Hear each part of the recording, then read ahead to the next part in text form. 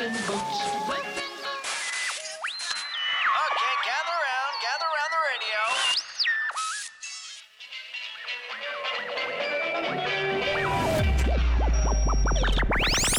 Cue the Drake in 3, 2, 1. Ignition. Collectors, hobbyists, and sports fans around the globe.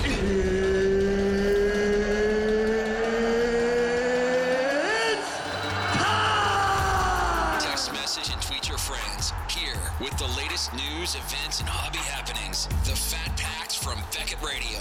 Paul and Eric. Wait, strike that. Is it Eric and Paul? Either way, let's get ready to collect stuff. Beckett Radio is now live. And we are back. I am Eric. He is Paul. We are ginormous, and this is the Fat Packs podcast brought to you by Top Shelf Breaks. What's up, Paul? Saw, dude. Saw, man. How you doing this morning? Man, I'm hungry. You hungry? I had no breakfast this morning. No breakfast for Paul. No, man. Wife's out of town, running around with my head chopped off, and yeah. Got here late, leaving early. You know, one of those days. Nice. So that happens from time to time. it does. You know, with kids and your wife's out of town, you gotta, you know, play dad. Yeah, played dad, mom, taxi driver, Yeah. Uber driver, All that stuff. man. I think as a culture of people, men really forget how much their wives do sometimes. Sometimes, yeah, for And sure. then we run into situations like this. Like, today is my son's birthday, Lucas's birthday. right, Happy right. birthday, Lucas! Yep. Turning the big 1. What's he feel about that? I don't think he cares. So, but my poor wife, she's today is also his 1-year checkup.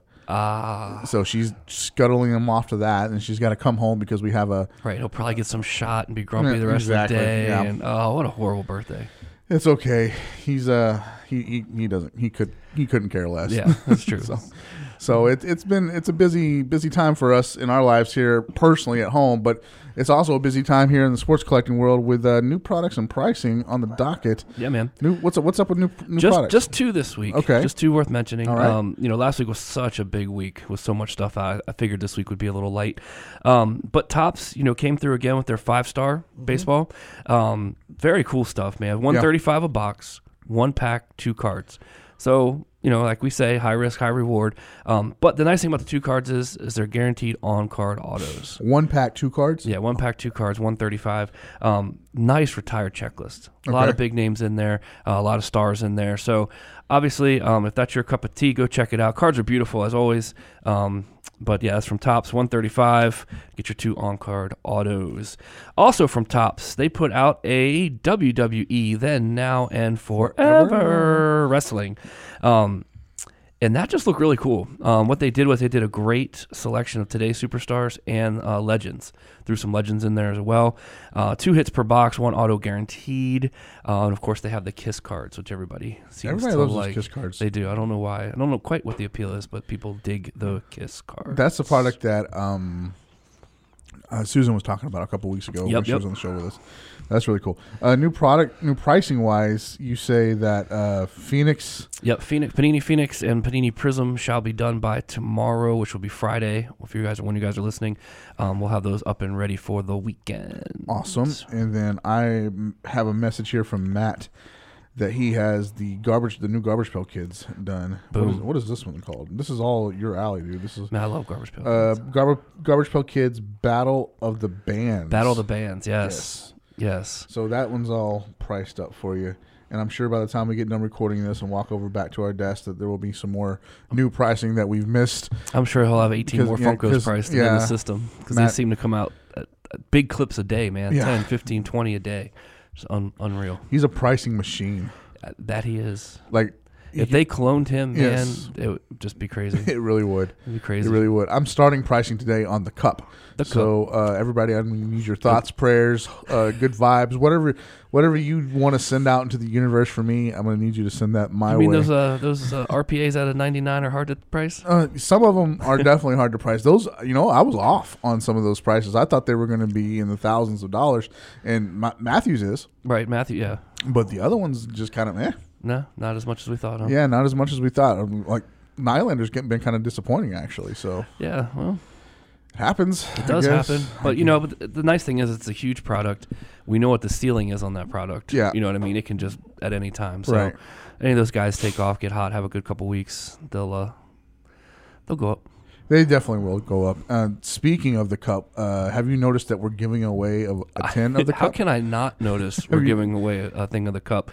I'm getting messages, and I don't even pay that much attention to the Twitter feed, so and all that stuff. So it's crazy. People are messaging you, really? Yeah, man. Are they asking if they can win? Yeah. That's awesome. Yeah. No, you can't. Yeah, it's exactly, pretty much. No, you cannot. In fact, we're going to put a rule in place right now. If you ask if you can win, the answer is no. The answer is no, you will not be winning. No, you're not winning. Jeez. People do it all the That's how time. it is with every contest, though, man. It doesn't matter if it's a $5 auto or a $700 box of cards. Yeah. They're always asking, man. People do it all the time, and I find it strange because we're putting fun. Thankfully, I know that it's not for me, and I think it's. I don't know all your group of friends, but I think it's safe to say that our group of friends don't ask us if we can win because they right. It's always that like obscure kind of acquaintance you might have talked to one time. Exactly. Yeah, like dude, hey, you helped me with a price on this. Can I win this box? And just, absolutely. Yeah. No. Jeez. That's always fun to deal with. The people that just think that, and I love the sob stories too. The sob stories are fun. Oh yeah, and man, I could never afford this. This would be really so cool for me to open and yada yada yada. Right. I've been out of work for 6 months. Yeah. Blah blah. Yeah. I understand that people run into hard times. I do. I get it. You know what? Been there, done that. Yeah. I cannot afford a box of the cup. Heck no. But I don't think I would ever go this far as to say, "Hey, can I win this?" Because I can't pay for it. Right. I guess they're trying to pull at the heartstrings. Yeah, the heartstrings, the invisible string. Yeah. The problem is we're so big; it takes a long time to get to our heart. So there's some big strings, and we're heavy. And so if you're actually moving us, we're with like playing an oboe. Yeah, it's crazy. That's crazy. So that giveaway is going on right now. We also have another really cool giveaway, courtesy of One Legacy Sports Art, Jamie Thomas. He has drawn. It's a piece of art, is really what it is. It's great, man. It really is. Great picture of Connor McDavid. Just fantastic. It's a 5x7 piece, and it's got an inch border around it. Perfect for framing. Already set up for you. Yeah. Yep. So, and Jamie will sign it. That's running right now, and it's going to end the day that we go to Toronto. Okay. Good deal. So, hopefully, if somebody from Toronto wins it and is at the expo, we can give it away. There you go. So that's going on right now. Again, like Paul said, it's beautiful. It's a great piece. I hope you guys don't let the cup overshadow this one of a kind piece of art. Yeah. Don't sleep on it. That's for sure. So go get entered into that. And I think that's about it for. But don't tell us that you're entering into it. Yeah. Don't worry about the cup. Just send me the McDavid. Don't send us those PMs. Don't do that. I think that's about it for giveaways that we're running right now. All right. I think so. I mean, we're gonna have tons of stuff to give away up in Toronto. I've been rummaging through the hockey boxes back there, picking up every leaf that I can find that is of note. Gotcha. To bring using back. A rake. Using a rake to get through there. Get those leaves up. So to bring up there to give away, and we're gonna have fun with that with those giveaways. Looking forward to seeing all of our friends and. I'll call them family. I'll call them friends and family. Why not, man? I'll call them friends and family up there. Going to be fun. You, me, and Priscilla are running. We're just running it, dude. Whatever. Are we really running though? No. It's a quick waddle. Quick waddle. So we're running the magazine sales side. I'm gonna be honest with you. Priscilla's running that. Yeah, we're just there for. We're just there. We're probably there to pick them up. Yeah, probably set them up. Yeah. So, and the giveaway stuff. The scavenger hunts and stuff that we're doing. So we'll be behind the scenes on that, helping out. And doing what we do up there, so looking forward to it. I tweeted out a picture of the. Did you get one of those sets? I did. Priscilla dropped one off to me. Sweet. Yes. So I tweeted out a picture of the redemption promo set. Digging it. Courtesy of Universal distribution up there in Canada, and man, it's all Leafs. All Leafs. It's pretty nice. It is. All Beckett covers. Yep. The who's who of people. Exactly. So that's going to be going strong. And we're now. I'm just ready to go. Yeah, I looked at the weather. So it's going to be in the 90s here most of the week. Love it. And November in Texas. I looked at the weather in Toronto. It's not going to be above 40. Beautiful. Like 45 at the most. Beautiful. You know what? I haven't seen my breath in a long time. Yeah. I'm looking forward to it. Looking forward to it. As weird as that may sound. All right, man. Before we move on and set up the show, I want to give a big shout out to at bmarvin616, a follower on Twitter and a new friend of mine because he helped me out tremendously yesterday. I broke a case of 2017 Panini Prism football. Yes, you did. Beautiful. And Beautiful I've cards. never, ever done a rainbow. I've never completed a rainbow. I've never even attempted a rainbow. Right. What? It's not easy. It's not easy. So I decided on a whim that I would take whatever player I had the most colors of, Okay. and create a rainbow or do a rainbow, and that happened to be Carlos Hyde. All right. I'm not a Niners fan. I don't even care about Ohio State. But hey, But he's a semi-star in the league. Yep. And go for it. yeah, Shoot, why not? And he's decent. affordable. Yeah. Plus, checked out his name on Twitter. Yeah. El Guapo. Really? Love it. I Nice. like El Guapo. Nice. So So not only now you're doing this rainbow, you might be becoming a fan. I might be. Yeah, I might have. I don't think he's going to be a Niner for much longer. Probably if he's lucky. Yeah, he's lucky. If he's So- lucky he'll get out of there. Speaking of that, we got to talk about the trade deadline over in Beckett Whatevs because if you're the Browns, Oh my goodness. we'll talk Yeah. about that later. So I want to give a big shout out to bmarvin616 on Twitter for hooking it up with the bronze number to 6. Yeah, that's so cool that he did that. It really was. Thank you very much, sir. I really appreciate that. I was actually, you know this. I was going back and forth with a seller on eBay, Right. and we couldn't come to terms. We could not. You could not.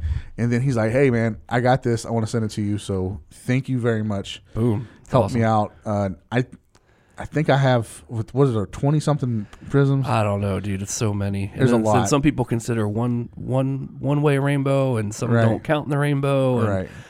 Whatever, dude. So- just do you. Whatever you feel like doing, do it. I think I have 8 right now. Nice. So I started with 4. You're up to 8. I think I'm up to 8. All right. So, So- if there's a superfractor out there Yeah. or a vinyl, Yeah. I Hook need it a up. I need a vinyl Need a and I need vinyl. a black finite. a black finite. That's what they're. Yep. Black So finites. I do have a vinyl Brian Hoyer, You do. which I will be happy to move. I'm sure you will. And I think he'll be happy to move too. Yes, exactly. Exactly. Oh man. So- So what else we got going on today? Well, we're going to talk about the World Series that happened last night. There was a game? There was a game. Okay. Did you know that there was a game? Yeah, I knew about it. Poor So- Dodgers. Exactly. Whatever. So we'll talk about the World Series a little bit later, and but coming up first, we have a great interview set up with Reed Tucker. Dude should be a comedian. Let's be He honest. was great. I loved Reed. I loved the conversation. He wrote a book called Slugfest, and this is going to wrap up our Slamoween / comic book kind of thing going on. Right. The month of October that we had going. Man, I couldn't have been more pleased with Reed and this book. It's a great book. I'm about 10 chapters in. I'm almost done with it. It's funny, but you guys will hear in the interview, it reads like a spy novel. That's awesome. It's a spy Totally novel awesome. about DC and Marvel going back and hating on each other. And Like, you know what I see now that we're talking about this? yeah, what's up? Slugfest. Yeah. The movie. The movie. Why not? Who plays Stan Lee? I don't know. Stan Lee? Well, he's To play a 93. younger- yeah, He's to play a younger- 93. To play a younger Stan Lee. I don't know. But it would be interesting. I'm just saying. It's Putting it out there. It would be interesting. Hollywood, pay attention. Hollywood, pay attention. It's a fun read. It was a great interview, and since we are now in the grading of comic books business, It is. I figured out why not celebrate by interviewing Reed Tucker. Yeah. No, we did well, I think. I think we did well. Reed was fun, and he is welcome back anytime. And then on the other end of that interview, we're going to come back with a little bit of Paul's favorite thing, the Fat Packs mailbag. Yes, sir. So we got all that coming up. You guys hang tight, and we'll be right back after these messages. This is Jamie Thomas, sports artist, and you're listening to Beckett Radio. All right, guys, we are back after that quick break, and joining us on the phone now is the guy that we were telling you about in the first segment. His name is Reed Tucker. He's pretty awesome. He's a freelance journalist. He's done some amazing work, and he also wants to apologize to you for having a .NET website. But he's wrote a great book called Slugfest that chronicles the last 50 years of the battle, the kind of the secret war, if you will. There's your comic book reference. There you go. Between Marvel and DC. I've read through about 10 chapters of this, Reed. I'm really digging it. But thank you for joining the show. How are you doing, sir? No, I'm doing well. Thank you guys for having me on. And yeah, I apologize. If anyone out there knows who's squatting on that .com address of reedtucker.com, please let me know so I can take back what's rightfully mine. There you go. It's weird how social media and .coms and things like that works. People will just go and buy a name, buy the rights to the name, and they just, like you said, squat on it and not just hold on to it until somebody comes and wants it. This is what's happening, and they're squatting on me, who's a complete nobody, and they've been doing it for like 5 years. They're thinking I'm going to pony up like $2,500 for my name. Man, I'm going .net, baby. You will not win this one. That's so funny. Well, let's start there, Reed. Why don't you tell our audience a little bit about yourself and some of the projects that you've worked on, Mr. Nobody? Yeah, exactly. Nah, I mean, it's not very interesting, but I'm a newspaper reporter. I live in New York City, and for the last 10 years, I've covered movies mostly, but also entertainment for the New York Post. Now I'm freelance. I still do some work for the Post and some other people, but yeah, I've spent the last year writing this book, Slugfest. So yeah, that's my story. I wish it were more interesting. Hey, look, man, you're surviving living in New York City for 10 years. That alone is worth writing a whole book just about that part of it. That's true, I know, but it might be time to leave one of these days. It's getting too expensive. I move out with you guys. There you go. Everyone has a pool out there. That's what I hear. Yeah, it's very true. Everyone has a pool here. You can move in with Finkel. Thanks to John Finkel for hooking this up for us. But you can move in with Finkel, who has a pool in a very nice neighborhood. Yes. All right, done. There you go. We should probably tell him that that's happening now. Yeah. We'll let him know after the show. All right, man. Well, let's talk about this project Slugfest, man. It pretty much details the all-out war between Marvel and DC.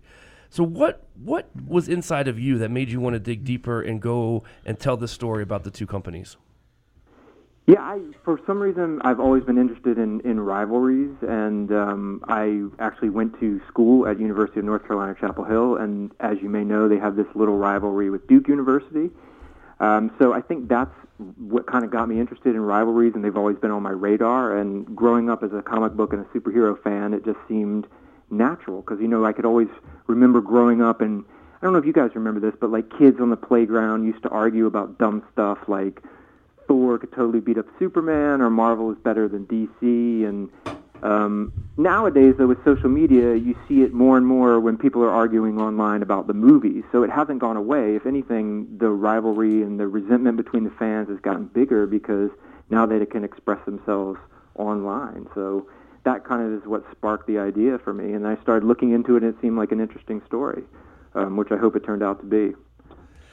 So far, so good. I like it a lot. Paul's catching up with me. Yeah, when we started talking about Slugfest, man, I was thinking home runs. That's what I was thinking. I wasn't thinking like this kind of Slugfest, but right. Well, we're trying to trick some baseball fans into buying the book, and then they'll get it and they'll be like, "What is this?" Yeah, there's a video game called Slugfest too, I guess. Sure, that's true. I didn't know. Well, it looks like a home run so far. All right. Oh, hey. Good reference. There you go. Nice callback, Paul. All right, so when you started your research into the writing process, did you have a favorite of the two companies? And did anything change from your opinion? I mean, I probably preferred Marvel a bit more growing up, and now I really prefer Marvel, especially when it comes to the movies. It's amazing to see how consistent they've been through the years, since the release of the first Marvel Studios movie, which was Iron Man, I think back in 2008, and each movie has been almost bigger than the last, and Meanwhile, DC's, it looks a little lost to me. They're just sort of careening around like, a drunk driver and just smashing into a wall. I don't know quite what they're doing. So, I mean, that's my own personal opinion. I don't like their movies, but I don't think anyone could argue that they have like a cohesive plan.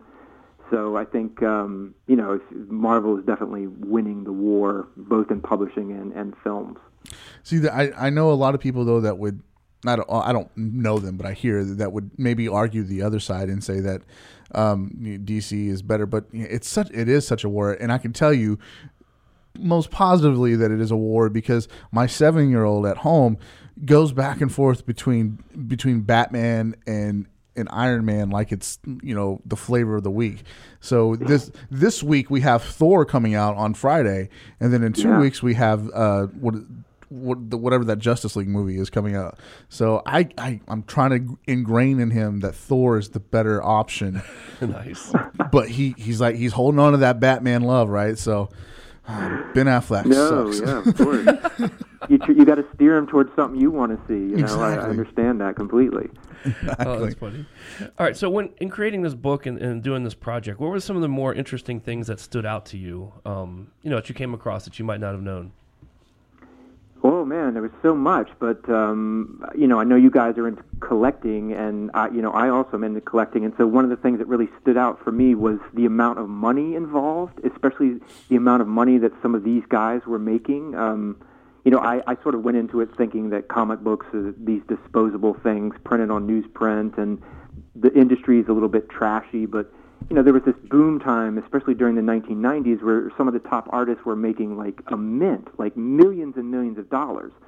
And there was one story in the book where some of the checks for the top artists would come into the office, sealed in an envelope, and the assistant editors would grab the checks and they would hold them up to the light to see, how much money were these guys making, and they couldn't see the exact amount, but all they saw was like this long line of zeros, that these guys were making just from like one issue of the X-Men or whatever, or one issue of Superman. So it was ridiculous. And the writer of Marvel's X-Men at the time, Chris Claremont, he literally bought a plane.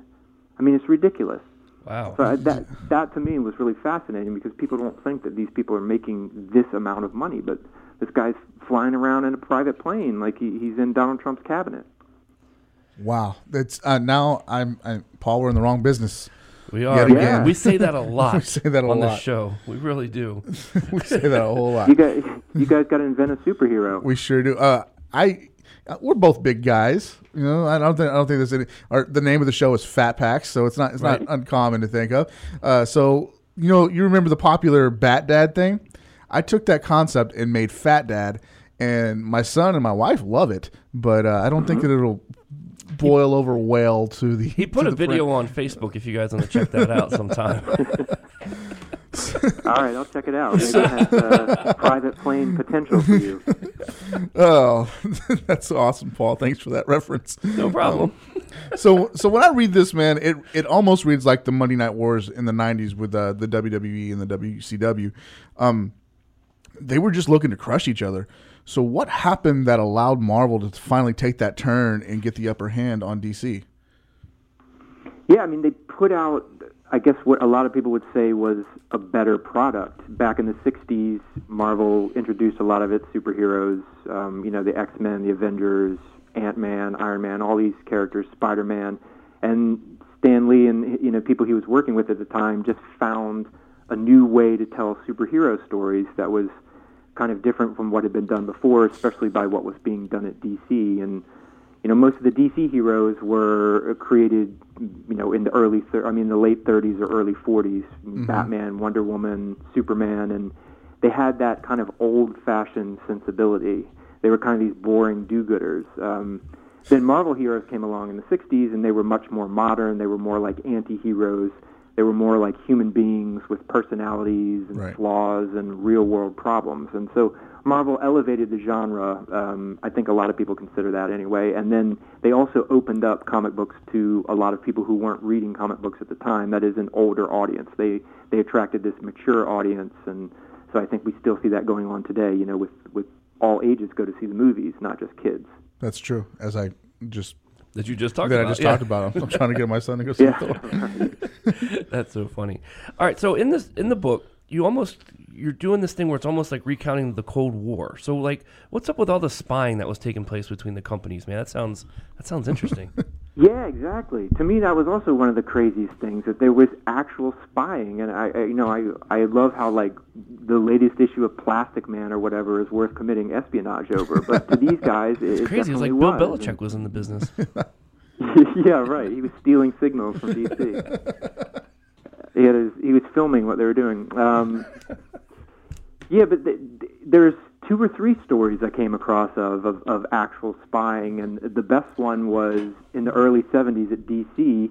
They suspected that somebody that was working in their production department was stealing some of the information that was going around the company and giving it to Marvel or to the fanzines. And so the head of DC at the time set up this like ridiculous World War II style like counter-espionage operation where he printed up a fake memo with fake information on it saying that DC was going to produce these 500-page giant comics, and then he took the memo and he hid it in his desk, and then he left for the night.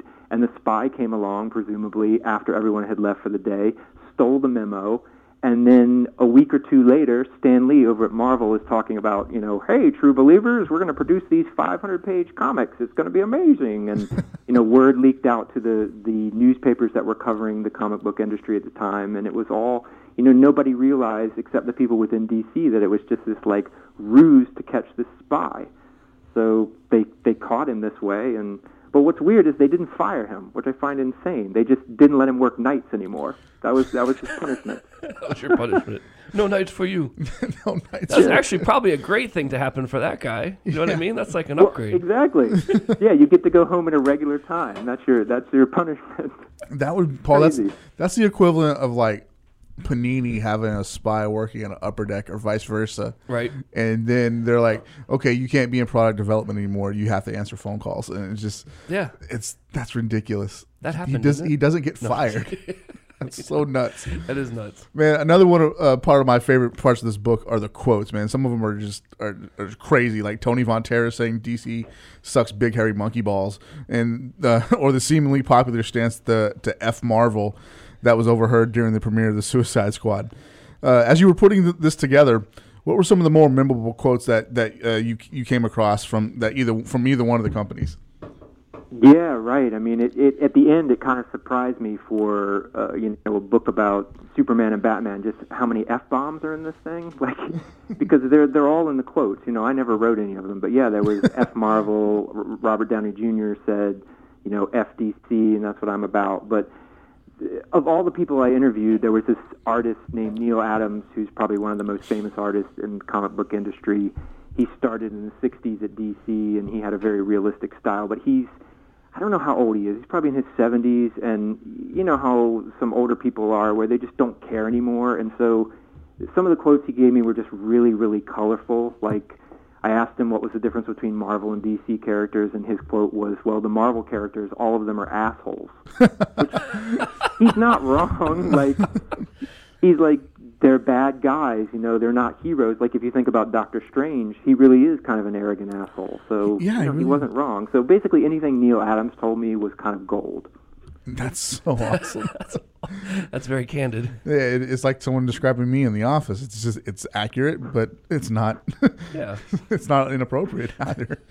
That's so funny. Oh, man. All right, well, it's funny we talk about these quotes, but I'm sure there's a few quotes with this next question, too. So in Chapter 9, the battle kind of moves to the comic shop. So we've all spent a lot of time in these shops. Like, how does that even take place? Like, what is the dynamics that has that happening at the comic shop? Like, what's going on there? Yeah, I'm sure. I know you guys. I'm sure you're in these card shops all the time, and you come across these people. And I think there's a lot of crossover between card collecting and comic book collecting, because there's a lot. I see a lot of stores that are, dual comic book and card stores, and so I think there's similar personalities there. But the people now who are into comics, because of the way the industry has gone, are the super hardcore obsessive fans. I was in a comic book shop maybe 2 weeks ago, and there was a guy there. He was probably in his 60s, and he would take the entire stack of whatever comic was off the rack, and he would go through each one looking for the perfect, pristine copy, the one with the least amount of damage that he was going to buy. It was like he was studying the Dead Sea Scrolls or something, and this guy was like super obsessive. So that's kind of, unfortunately, the only people who are left. Comics used to be super mainstream, in the 40s. Almost every kid in America, boys and girls, read comics. A lot of adults did, especially during World War II, but slowly the industry has really funneled into these hobby shops. You can't buy comics on the newsstand anymore, and so the stories and the content really reflect that, and it's really hard for just a casual reader to pick up a comic book now because they're all aimed at these people who have been in the hobby for decades. So that's kind of what happened with those stores. The industry really funneled all of the audience to those stores, and probably for the worse, at least when it comes to their circulation. Yeah, it's the comic book shops that we have around here. There's one up the road. I won't say the name, but it's massive. You might say a little maddening there, Paul, but it's really big. And then around the corner from where we work, like maybe 2 blocks away, is another very, very small comic book shop. But if you go into either one of those, you're finding the same people that either they're all in on a character or a brand, and they want nothing to do with the other brand at all. And it's funny to see the way they react when you ask them about in the slide of, hey, you like Batman? What do you think about Iron Man? Right. They don't like it. Well, it's almost like the NASCAR industry where you have your driver, right, and that's it. Yeah, like you're either a Jeff Gordon guy or a Jimmy Johnson guy. You can't talk about both in the same sentence. That's very true. That's very true. Being a UNC guy, Reed, do you know anything about NASCAR? You know what? I don't. I grew up in Virginia too, and I know nothing. It's completely escaped me. I'm sorry. That's okay. What am I missing? What am I missing? You're nothing. I grew up in Maryland. We didn't talk about NASCAR in Maryland. That was more of a West Virginia thing when we were growing up. So, all right, man. In the end, this seems like just a big argument, and it seems petty at times, really. Like when Jim Shooter was making fun of the way Superman was landing with his toes pointed down and his legs tucked in. So this ongoing feud is really between Marvel and DC is really just a case of who has the bigger ego. Is that accurate to say? Yeah, exactly. My superhero is bigger than your superhero. Exactly. Yeah, I mean, that's accurate, I guess. But, I mean, I think ultimately, like everything, it kind of comes down to sales. And sure, these are companies like any other, and they want to make a profit and outsell their competitors, and they, stoop to all these tricks sometimes to do it. But, yeah, I mean, some of the employees over the years have taken to firing off petty shots at their rival when they've had the lead. But, which is some of the stuff I enjoy. I like that gamesmanship. It started with Stan Lee back in the 60s, where within the pages of his Marvel comics, he would take shots at DC, and his readers loved it. And it gave the impression that, Marvel was actually a bigger company and selling more than it actually was. So it's all about sort of the attitude, I guess, like in, a lot of competition and sports as well. Stan Lee as a character, as a person, is an interesting story just in general. And then at the very beginning of your book, you tell a nice story about Stan Lee just about giving up, and then he just gives it one last shot. Can you recount that for us? Yeah, it's funny because Stan Lee, he's in his 90s now, right. But it's easy to forget that he didn't have success really until he was in middle age, which is, I think, unusual for a lot of people. So he had joined Marvel Comics in 1940. One of his relatives ran it. He was an errand boy. He did a lot of writing that was sort of undistinguished for years and years, and he always dreamed that he wanted to be a novelist. That's why he used a pen name, Stan Lee, instead of his real name, Stanley Lieber, because he wanted to save Stanley Lieber for his quote-unquote important work that he thought would come later. So by the time 1960 rolls around, he's been at Marvel for 20 years. He thinks the industry was trashy. He thinks this was below him. When he was at parties and people would ask him what he'd do for a living, he would lie because he was embarrassed to tell people he wrote comic books. And so he is ready to quit and move on to something else. And, his publisher, who was head of the company, instructs him at the time to write a new comic that basically copies what DC is doing with their Justice League comic, which bands all their heroes together. And, he doesn't really want to do it, but Stan Lee, as he tells it, speaks to his wife.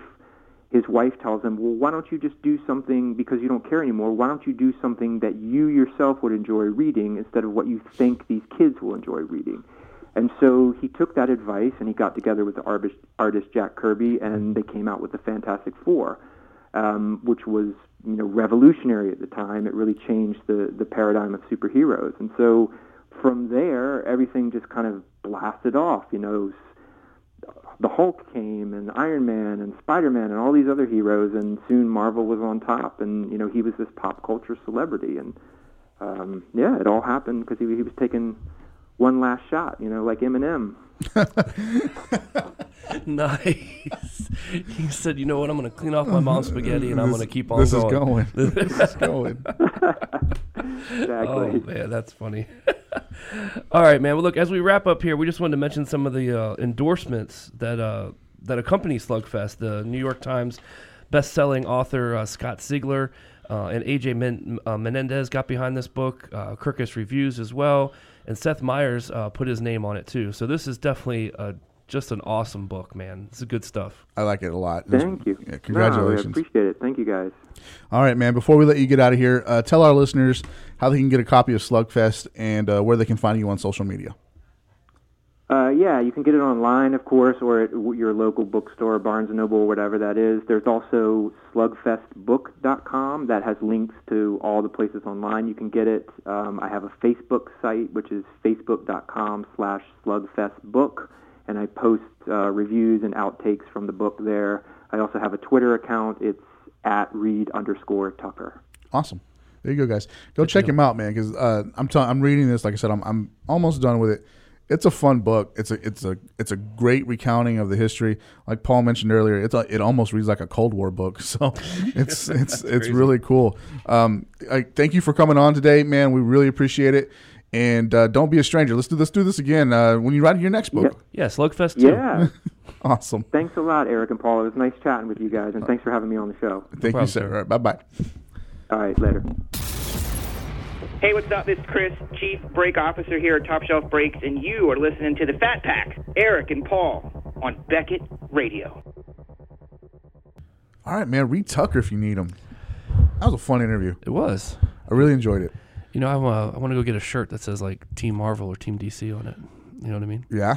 Yeah. I don't know which one I like though. I really don't. You don't know which one I didn't grow up a comic book dude, so I've watched some of the movies obviously as an adult, but I don't know where I stand yet. I don't know if I have a stand. Well, Lee at all. Like I just don't know if I have one yet. So I'll have to try to figure it out. Well, I'm a Marvel guy. I figure as much. I'm a Marvel guy, but I feel like Eli right now. Yeah. He seems like he goes back and forth, and I think I could go back and forth. Yeah. There's a lot of good things about Clark Kent and a lot of good things about Bruce Wayne. So Clark Kent and Superman is the ultimate immigrant story.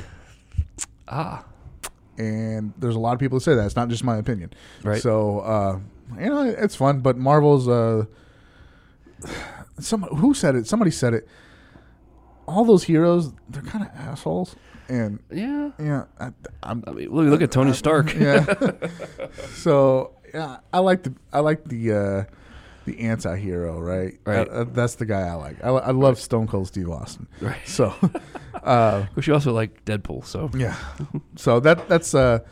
Deadpool is it's a complete ripoff of Deadshot from DC, something like that. I don't know. It's a complete total farce, and it's awesome, and I love it.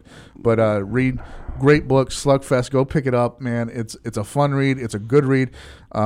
you learn a lot. You learn a lot, man. There's a lot of history there that you just might not recognize. Exactly. So it was fun. I definitely recommend it. Go check it out, and you won't be disappointed. Not at all. Reed, thank you, and you are back. You are welcome back anytime, sir.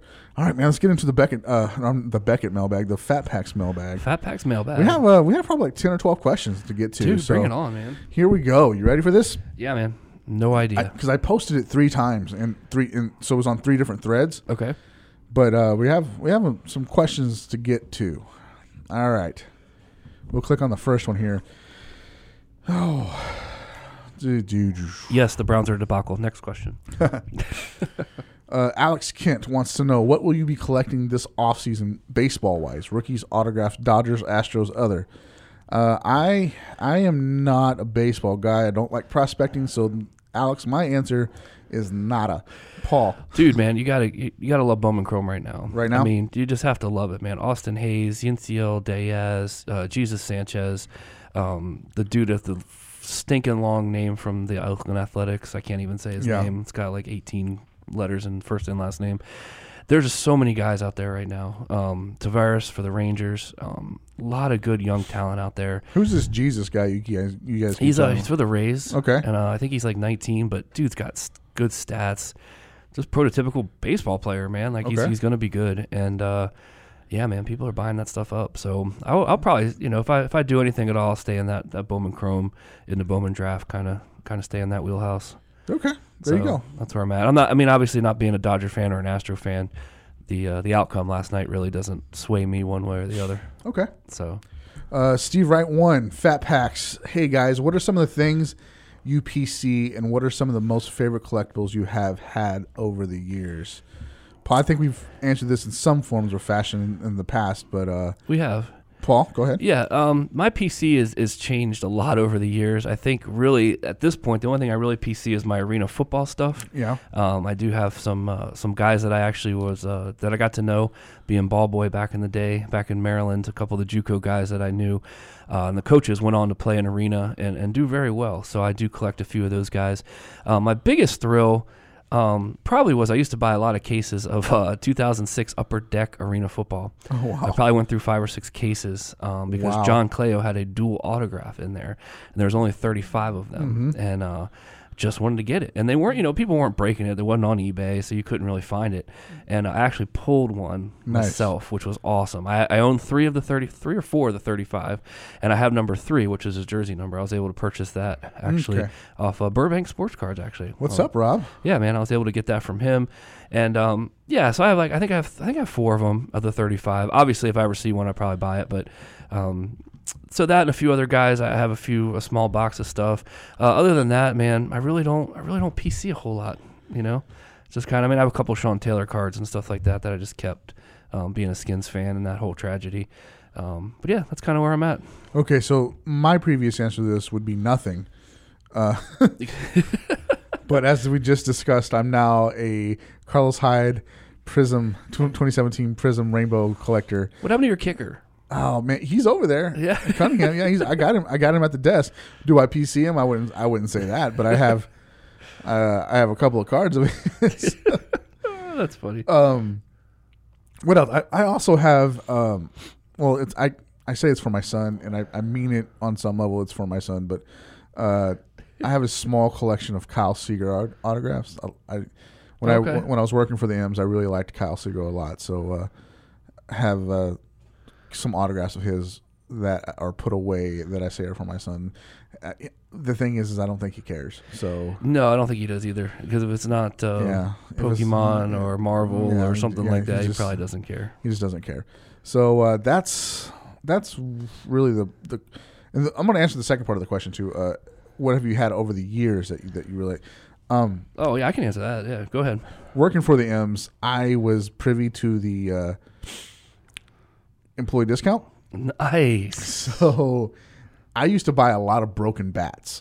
Oh, okay. So they would bring up bats to during the game, whatever. And at any given time, I've had Kyle Seager, Dustin Ackley, John Jaso, anybody that broke a bat that was affordable. Like Mike Trout, I couldn't afford because they put like a $500 price tag on it. Something crazy. Yeah. So I couldn't afford that. But anybody that I could afford, I would pick them up. And I don't really have any of those anymore. I've sold them all off to other guys, but it was fun while it lasted. That's cool.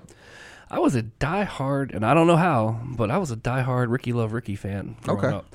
And I had some cool stuff, man. I was able to purchase a collection of 1980 trading or the vending box case.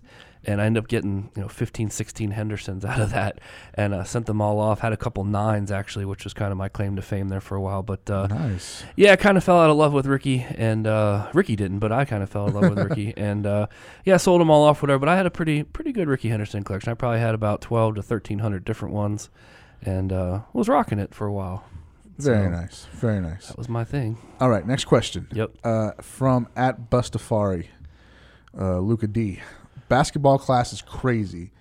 Who's an underrated guy to look for? I mean, I don't know that he's underrated, but I'm going to say Dennis Smith Jr. because the Mavs are like 1-7 right now, Right. and I don't think they're going to get any better. And I think he's one of those rookies that's while he's really good, his collectability will probably fall off.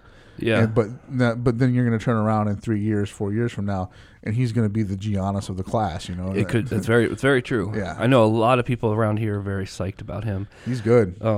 I think somebody that I've heard a lot of people talk about. I don't know much about him. Is and I'm going to kill his name. That's why I looked it up to even try to look at it. But Lauri Markkanen. Oh yeah. Markkanen. For the Bulls. Yeah. He's playing well, and I think just from a collectability standpoint, people really like him. So Sure. I think that he's really got a shot if he does anything at all to kind of to fly under the radar a little bit and have some value at the end of the year. I think so too. It's he's a good player, man. He was one of those top 10 lottery picks, and he's good. Yep. He's real good. But Yep. the Bulls are again a bad team. They are a bad team, but And- it gives them a chance to shine, I guess, Yeah. on some level. De'Aaron Fox is another one that comes to mind. Again, part of that really nice rookie class, but he's just on a bad team. But a bad team. So we'll see we'll see who's still standing. I mean, Fultz is already hurt, right? yeah, Fultz is hurt. Yeah. Ball's playing pretty well. I don't know. We'll see. We'll see where it all ends up. Okay. I feel like we've answered this next question a couple of times in a few different ways, but the angriest Chad R. What was the card or set that got you into collecting? Oh, 1986 Topps. 86 Topps. Went to a birthday party and got a pack of cards in a goodie bag. Okay. And I was like, "This is so cool."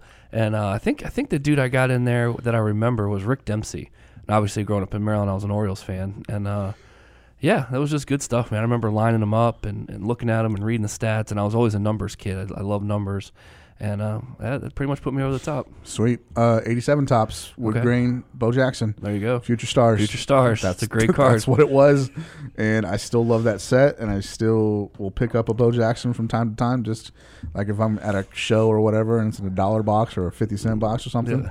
I'll pick one up. Yeah, I'm why not afraid to. Not afraid to. So Bo knows bargains. exactly. Those were my that was mine. That was 86 Topps was Paul's. All right, Ken Kinsley, Bing's Ball Card Blog. What's up, Ken? Who are the top Series 1 young guns to collect? I think Brock and Nino. Is it Nico or Nino? I think it's Nico. Those are the guys. Those are the two ones. Those are the ones that you want. My fear with Upper Deck Series 1, as I think is everybody else's fear, as it gets released on EPAC, the prices on these things are going to be driven down. Seems that way. So if that holds true, because the last few seasons it's been like that. So those are the guys you want to get, Ken. Obviously, I think you know that, you scallywag. Scallywag. Scallywag. You just wanted to see if I knew, and I don't know this year. I don't know hockey this year. I don't know it yet. The thing is, but I got to learn real quick since we're going to Toronto. These guys, this class right here is probably the best class probably over the next at least 2 seasons. Okay. This is the best of it this season, so you might as well you want to jump on it now. Okay. Because the next couple of seasons, unless something just miraculous happens. Now, Upper Deck next week, 2 weeks coming out, right? The 9th. It comes out the 9th. Okay, sweet. Checklist came out yesterday. I haven't examined the whole thing. Okay. But comes out came out yesterday, so I got to look at it today and sweet figure it out. We'll be busting out in Toronto, I guess. I would imagine we'll get some. Yeah. Okay. I know that we're supposed to get a case of it, actually. To give it away, give it away. Yeah. Again, courtesy of Universal Distribution. Hooking it. So we'll be doing pack wars and That's awesome. stuff like that with it. Good deal. Brian from Montana at @card_a. Dude, shout out to Montana. Montana. Shout Cardaholic. Cardaholic with a question. This is a question for you, because I mean I can kind of answer it, but you're the guy that does this more than me. How does Beckett grade autos, and what do they look for? Man, the auto thing, a lot of people complain that, oh, why is this a 9? Why is this an 8? Why is this a 9? Why is this an 8? I think what people forget is the auto itself could look good. Where people fail is, these guys sign them and they put them on top of each other. So the backs of the cards actually get ink on them a lot. Sure. And I think that's part of the fail system that people run into, is that there's just a ton of marks and ink on the back. And obviously if it's off card, that they're going to take off, or off the sticker. Right. Those are two big things that they take off. But for the most part, man, getting a 10 isn't that difficult as long as it's just a normal signature. The problem comes in is when the guys are sloppy or the smears on the back or whatever. And then, obviously it'll drop pretty significantly depending on what's wrong with it. So smudge in the auto will get you. Yeah, smudge. A streaky pen. A streaky pen's or awful, marker, man. yeah. Like I know Derek, what's his name? Guy last year, Derek Henry. Mm-hmm. He signed a bunch of stuff. I think they were the National Treasures of the Immaculate. I can't remember which one, for Panini. And pretty much like the whole run is just done with this pen that's running out. Oh. And I don't even know if there is a 10 auto in any of that stuff. So it makes it tough. It's kind of it's hard to prevent, I guess. These guys trying to sign on the little stickers. Obviously, the stickers are small, and if they have some kind of flamboyant deal that they do, or they want to add their number, or they want to do something else, it's not going to fit, and you're always going to end up with that problem. Leonard Fournette ran into that problem this year. David Robinson is... Yeah, he runs off the bottom of the sticker. Fournette runs off the side because the L is so big. Right. And it doesn't even look like an L by the time he's done trying to sign on the sticker. Right. So, it's tough. It's tough, but you just want to. The key thing is, as long as it looks tight, and then just check the front, the front and the back car, make sure there's no other ink spots on there, and that should help you out. All right, there you go. Pokey S Pumpkins, Pokey the Brave at Pokey the Brave. All right, love the name, Pokey S Pumpkins. All right. Is it just me? And no, it's not. or are on-card player autographs getting ridiculously illegible? Yes. Yeah, all the autographs are getting illegible. Yeah, they are. And the guys are. I think part of it is the demand to sign so many of them. I mean, think about it just on an individual basis. Like, just sit at your desk at work today or wherever you're at and write your name 100 times. Right. Just do it. One, it's going to, the first 10 are going to look totally different than 90 through 99. You know what I mean? Right. And I think these guys are asked to sign 4, 5, 6, 10,000 autographs at one time. I don't necessarily blame them. Yes, they're getting paid to do it, but I get where they get sloppy and where they get, unlegible, and then I get where they start put their initials. I get it. Yeah, they're getting bad. So every time, like if you watch our Boxbusters videos out there, guys, you will see Paul and I react to these kind of things. And when we see clear, legible autographs, we always get pumped, and it's really rare. Yeah, it is rare. So it is, but again, yourself, just write your own signature 100 times and see what it looks like. Yeah, exactly. It's not easy to do. All right, next question from Wicked Mikey 87. What's your thoughts on the recent UD the Cup misprints? They misspelled premium. What? They misspelled premium. Oh. And it's not. Sounds like I did the QC form because I misspell that word all the time. Here's what. Okay, so it's a high-end product. I get it. It is very high-end. So when it's something that high-end, it's going to be very noticeable. Right. But I don't fault them. I mean, is it a bad look? Yeah. Is it the end of the world? No. I mean, think about it. And I'm not picking on People Magazine or any of these other magazines that you would find at the grocery store, but read through those, man. Yeah. There's all kinds of typos and errors and stuff. I mean, it happens, and those are huge companies putting out mass-produced items. Sure. So something's like that's gonna slip through the cracks. I before E, except after if they're doing it. You know what I mean? Like, and they put it the wrong way. Here's the thing, Mikey. I'm a horrible speller. Me too. I'm horrible at it. And for somebody who writes for fun and everything like that, and I have everything that you can think of, like the spell check, Grammarly, everything. I have 3 or 4 backups to make sure I don't misspell something. So to be honest with you, I would probably never caught that. Right. I wonder. I'm sure they have those systems in place too. It just, I don't know. Could have been a last second switch or something. I don't know. Yeah. Okay. Couple more here. Just a couple more. There's another one for about the premium. What's the best strategy for selling cards over $100 or other online sport? Hold on. What is the best strategy for selling cards over $100 on eBay or other online spots? Strategy? Strategy? Best strategy? I mean, a lot of people have kind of resorted to, auctions on eBay or any of the sites are risky. Yeah. If you're not putting a reserve, you start at 99 cents or $20 or whatever, and you want to get $125 for your card, it is definitely a risk involved. Definitely. That might end up at 70 or 80 or something like that. I think the safest bet nowadays is to, you post it on eBay at like 150 or best offer.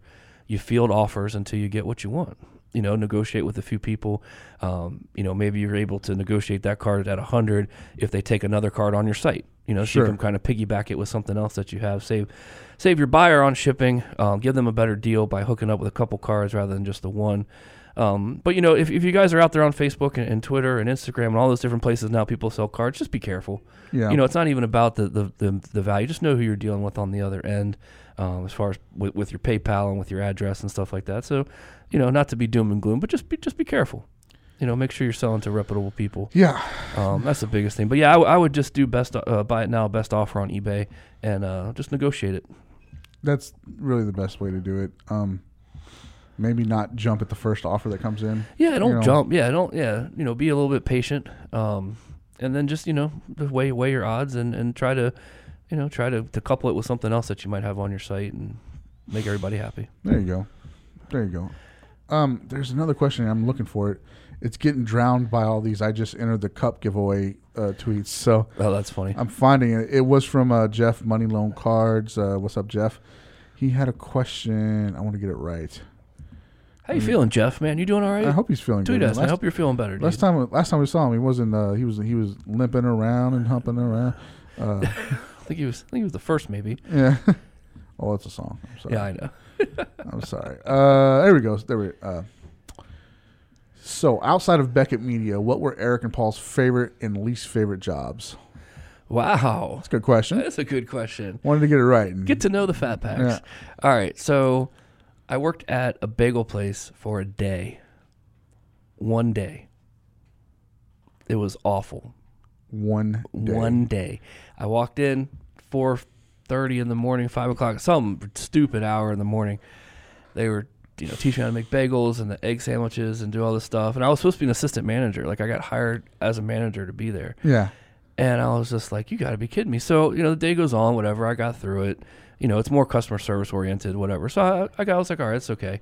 Then, no joke, they told me, because I had it set up where I was getting off at 2, and I was going to work for my buddy at the local card shop from 3 to whatever time he closed, 7 or 8 o'clock. Sure. And I was going to do that and just live my life. I was single, doing whatever. They told me that they were going to transfer me after one day to another bagel place that was like, I don't know, 20-some miles away. Uh-oh. And I was like, okay. They're like, all right, see you tomorrow. I'm like, all right. And then I went home. I started thinking about it, and I said, forget it. And I just didn't go back. I just didn't go back. They sent me a piddly paycheck for $72 or something like that for the one day I worked, 3 weeks later. I just didn't go back. I was upset with the fact that they were going to transfer me after one day. I was like, whatever. Like, that's not what I got hired for. So I didn't go back. So that's probably my worst job experience outside of that. All right. My best job experience was probably running the restaurant back home, man. Before I moved to Texas, I was running a place called Expectations, and it was a great restaurant, man. Yeah. Expectations.com, little shout out if you're on the East Coast, Maryland and Virginia. You've told me about this a lot, and I really want to go because I like Eggs Benedict. Oh man, we had like 13 different ones. Man, yeah. It was just a great place, man. We had breakfast all day long, but we had a full bar, appetizers, TVs, event rooms. Because who doesn't want some scrambled eggs and a Corona, right? Well, let me tell you something. It happens all the time. We were right by a hospital. Okay. So all the nurses would get off, male nurses, female or whatever, and they'd come over 7 o'clock in the morning, and they would get a steak because it was their dinner. They'd get their steak, and they get their Coronas, and then some of them would be like, screw it, I'm getting an omelet and a whiskey sour. So, whatever. It just, it all worked out. But it was a lot of fun, man. Great people there. They had like 100 employees or whatever. It was just fantastic. So shout out to those guys. That was probably my favorite. Okay. So my turn, I guess. Yeah, your turn. I've had plenty of time to think about it. Yeah, I have, and I've actually had more than time than you. I've thought about this for like... That's true. I just found out about this question. Yeah. I've thought about this probably for 10 hours or so. Man, it's a tough question because I was in the military for so long. Okay. So like that was what I really knew growing up, I did work in restaurants a lot because family friends owned restaurants. Okay. So it was, hey, you want to do dishes, and then like so we would start at dishes, and then we move around. Did they pay you with food? No, they actually paid us. Oh, okay. Paid us money. So we'd start at dishes, and we'd move to fry cook. We moved to busboy, whatever. Right. That happened a lot. I don't. But I think my least favorite job, and probably my favorite job outside of Beckett, honestly, I worked for JCPenney's hanging draperies. Okay. And it was cool and horrible on so many different levels. So many different levels. Like, and I know this is a family friendly show typically, so I'll word this very eloquently. I was amazed at the amount of attractive women who forgot to put articles of clothing on. Oh, when they open the door for you to hang the draperies. I gotcha. Exactly. Like, that was always interesting. Was that code for something? No. It was like, oh my gosh, and then it happened more than once. That's funny. It probably happened more than it should have happened. So as a young 20-year-old kid, that was always interesting to walk in on or be invited into. Yeah. Like when you open the door and you're expecting somebody and it's somebody completely different. Right. That's always interesting. That is interesting. And then like also, we had one customer who led to several other customers. So we had Rob Blake, who used to play for the Avalanche and the Kings and everything, and that led to several other Avalanche players getting draperies from JCPenney. So we used to go to a lot of athletes' homes, and that never led to anything, but it was cool to be in these mansions. Right. So seeing that, like, dang, I hope I don't put a hole in the wall in the wrong place. Exactly. Yeah. But then, so that was the cool part about it. The bad part about it was just the exact opposite. Where people were sometimes hard to deal with. Oh, I'm sure they were snooty and had to look exactly right. Yeah, I got you. Which, if you're paying for it, I get it. But I'm just here. I got a drill and a ladder. That's all I really have. Right. Just eyeing it up. It's not. So the way it would work was the designer would go in before us and they would take measurements. And well, if the designer doesn't know how to use a tape measure or anything like that, the measurements could be off. And naturally, we would take the brunt of that, and I understand that. But as a 20-year-old kid, I didn't care. Right? Yeah, that's funny. So it was both the best and the worst. The Army, you guys have heard me talk about this a lot. It was fun. I'm glad I did it. I'm glad for the experience, but the military is not for everybody, and I'm not one of those guys that's like, oh my God, I served, and yada yada yada, and I'm entitled. And that's just not me. Right. And you're not like signing up Eli already for like ROTC, junior high. It was fun. Whatever. It was fun while it lasted. I had a good time. I'm happy for the experience, but it is what it is. It's over with, and I've moved on with my life. There you go. How oddly enough, though, I did write a paper in college about how I thought mandatory service should be required. There you go. And I do think mandatory service should be required because I think if nothing else, it instills a lot of values in you. That, and you should always have to wait tables at some point in your life. Yeah, so you should know that your ranch dressing is not that important. Right, so, exactly. Those are two things we agree completely upon. There you go. Let me add one thing real quick. Okay. Because we're kind of on a tangent, but dude, I had a job when I was 21 years old, 1 hour photo place. Ugh. Developing 1 hour photo. Nope. No.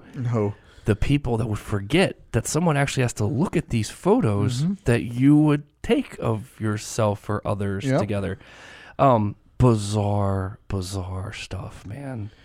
And that was just a crazy job, man. Megan. Crazy job. My beautiful wife, Megan, has done the same thing. Okay. And she's told me the same stories. And we were such a crazy place. We were a frame shop, a UPS outlet, so we did shipping. We did 1 hour photo. We sold trinkets and toys and stuff. And it was bizarre, man. We had some crazy pictures of stuff. It was cool when they were like the guys like that were taking pictures of the new houses or the new developments or whatever that were going up, and some of the helicopter photos and stuff we got to see was really cool. But then, what they did after hours, I just didn't want to know about. Yeah, didn't know about. Speaking of helicopter photos, what's up, Emily?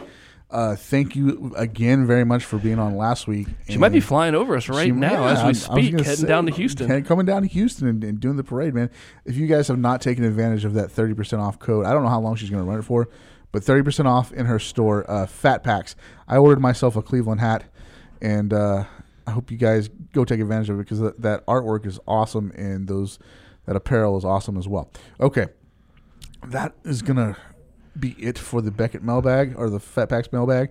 We're going to close it up, and we'll come back to it. We need a cool, like a cool sound for like. I can make that happen. Yeah, we need to do that. I can make that happen, but it'll be next time. Okay. All right, guys. Hang tight. We'll be right back with a little bit of Beckett whatevs. We're going to talk about the World Series last night and the Cleveland Browns. This is Eric Norton, co-host of Beckett Radio, and you're listening to the #1 sports collecting podcast in the world, home of the Fat Packs.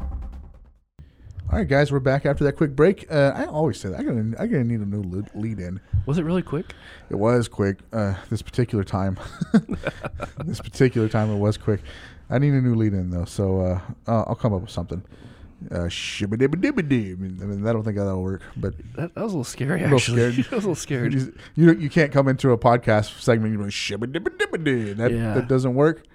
I mean, it might work. We might have... I don't know, man. Might get a different crowd. I tell you what, I've heard that sound before, and I'll tell you where I've heard it.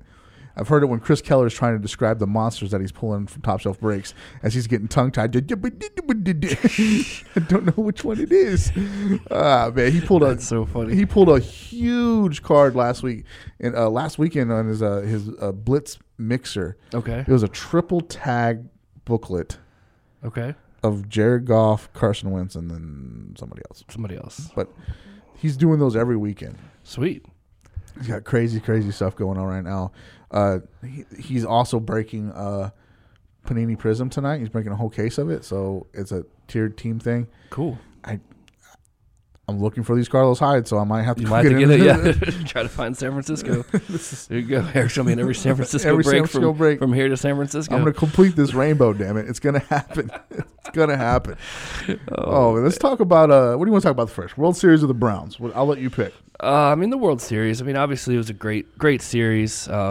Last night's game was probably one of the more boring games, I think, of the series. It didn't quite have that epic finish I think people were looking for. But let's be honest, these guys got to be tired. Yeah. And the emotional drain that they've had over these last few games just to get to that point, But, kudos to the Astros, man. They had to go into L.A. and take care of business. And good for them. They did. Good for them, I'm not an Astros hater. Are you an Astros hater? No, I'm not an Astros hater. Okay. I know a lot of Texas Ranger fans are Astros haters, but I'm not a Texas Ranger fan either, so it doesn't really matter one way or the other. No, I'm not a hater at all. I mean, obviously, people are coming out, with all the tragedy that they've gone through. This is great for the community, blah, blah, blah, which is good. That's good as well.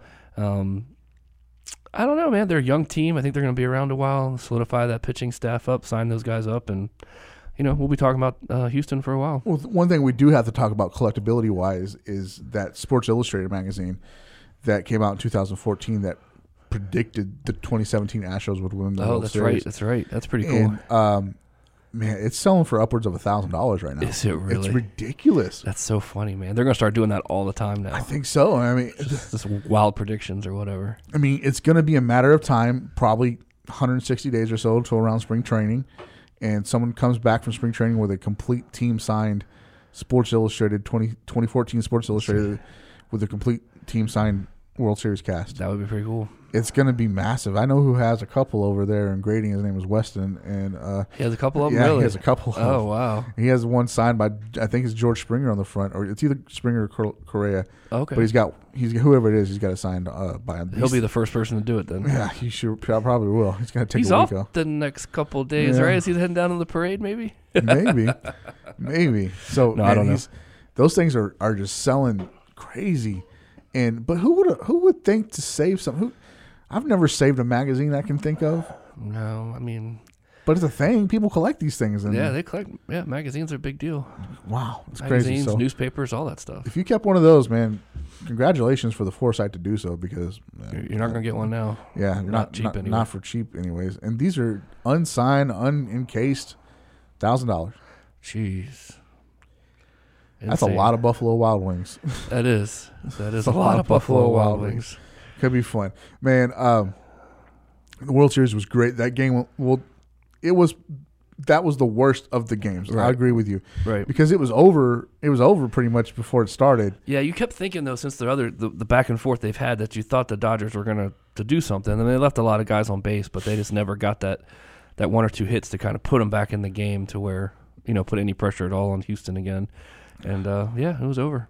I read something where the Astros batters were tipping off Yu Darvish's pitches, and jeez, I mean, he got pulled out of the second, right? So I think he made it to the second somehow, but he got tagged a lot. He sure did. I saw some guys put on Facebook. It was kind of funny. They said, "Put up some Yu Darvish autographs and tag me in them." And the guy who responded, "Hugh's been tagged enough tonight. Yeah, we probably don't need to do that anymore to him." So I think out of everybody who played in the World Series, I think Yu Darvish comes away the worst in collecting because he's just not good right now. Well, and the part of the problem is, I know, if you live out in this area, you would understand it, but the Ranger fans really don't like Houston fans at all. Like, there's just this rivalry between the Rangers and the Astros, and I don't understand it because I'm a newbie here. But think about this. Yu Darvish was pitching for the Rangers. Right. He left and went to the Dodgers, right? Yep. And then he helped the Dodgers lose the World Series to who? The Astros. So Yu Darvish is like mud around here, I think. He is definitely the GOAT, not the greatest of all time, but he's the GOAT in this situation. Yeah, pretty much. Don't feel bad for him at all. No. He's very, I mean, it's fine. It is what it is. I can't begrudge him Game 7 of the World Series, man. That's a lot of pressure. It's a lot of pressure. And the Astros are good. Yeah. They're not playing the Bad News Bears. So. And I want you to look at that list of names. Not that we haven't seen this list for the last 3 years, but Springer and Altuve and Bregman's a rookie, for Pete's sakes. Those guys are going to shoot back up if they haven't already. And from the time that the game ended last night until this right now, it's I bet Brian Fleischer is going to be over there just pricing away as he has to be. Yeah, as he has to be. Yeah, I think that's why he shut the door already. Probably. So congratulations, Houston Astros fans, Houston Astros collectors. I think you guys made out pretty well. And leading into the break, it's going to be all Astros all the time, probably. There you go. I think so. I agree. All right, let's talk about these sad ass Browns, man. I mean, does it get much worse than that, man? How is this team still allowed to be a team? I mean, I don't know. They've made such horrible decisions, and this decision is just awful because it affects so many people. Sure. I mean, here you've got the mentality that you're going to bring in A.J. McCarron to be your starter. Right. He's a good backup in Cincinnati to come in to be your starter, which that means that your last two picks of Kessler and DeShone Kizer, you've pretty much already given up on. Yep. Right?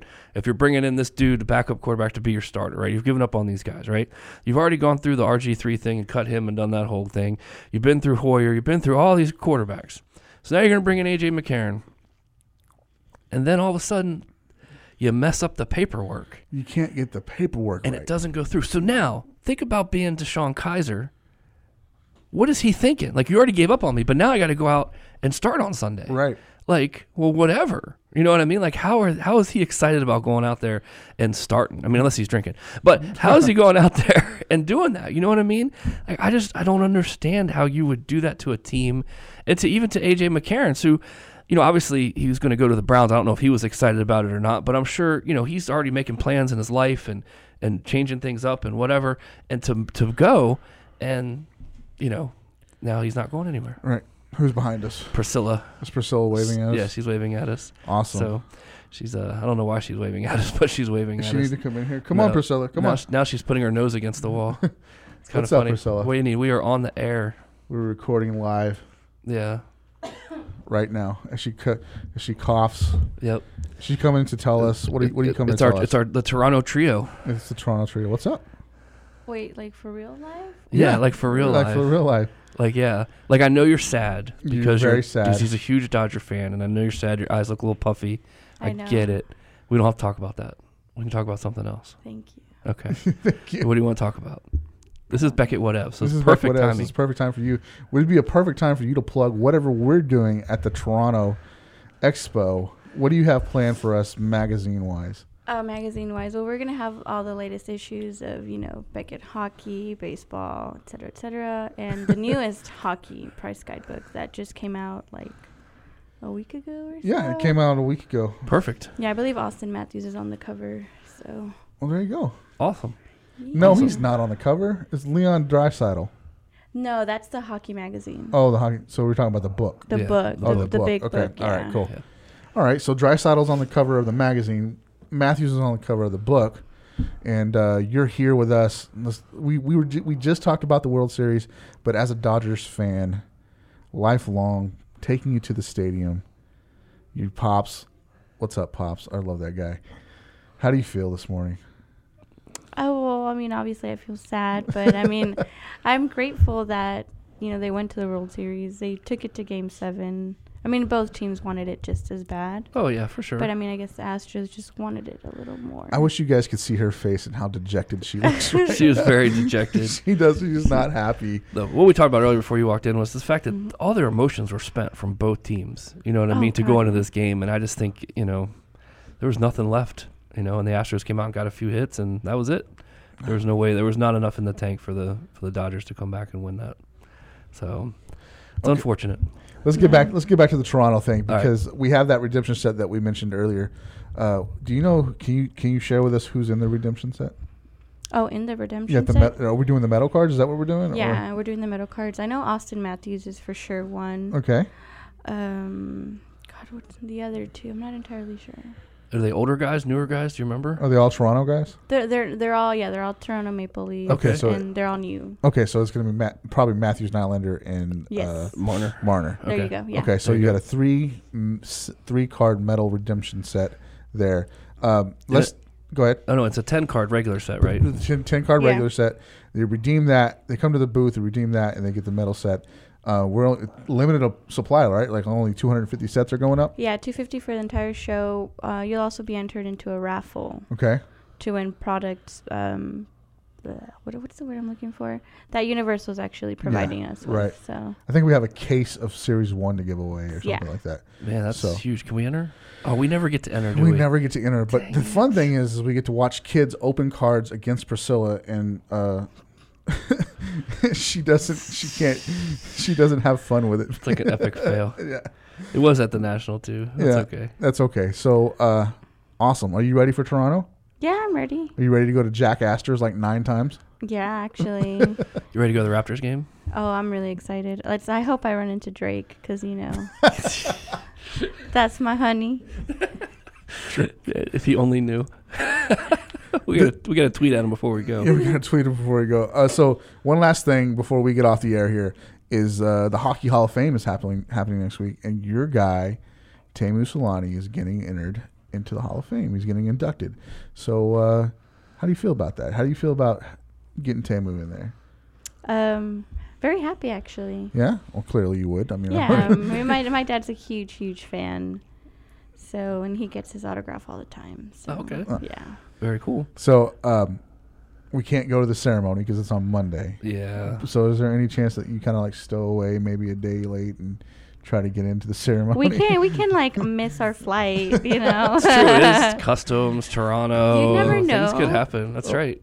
Things could happen. That's true. It's very true. It's true. No one knows. That's very true. So, all right. So the key lessons from today's second interview with Priscilla. One is we'll miss our flight. We'll miss our flight. We'll just not file the paperwork correctly. It works for the Browns apparently, so we'll just do that for the tickets. Drake should stay at his compound at all times. No, he should not. He should definitely come out. Yes.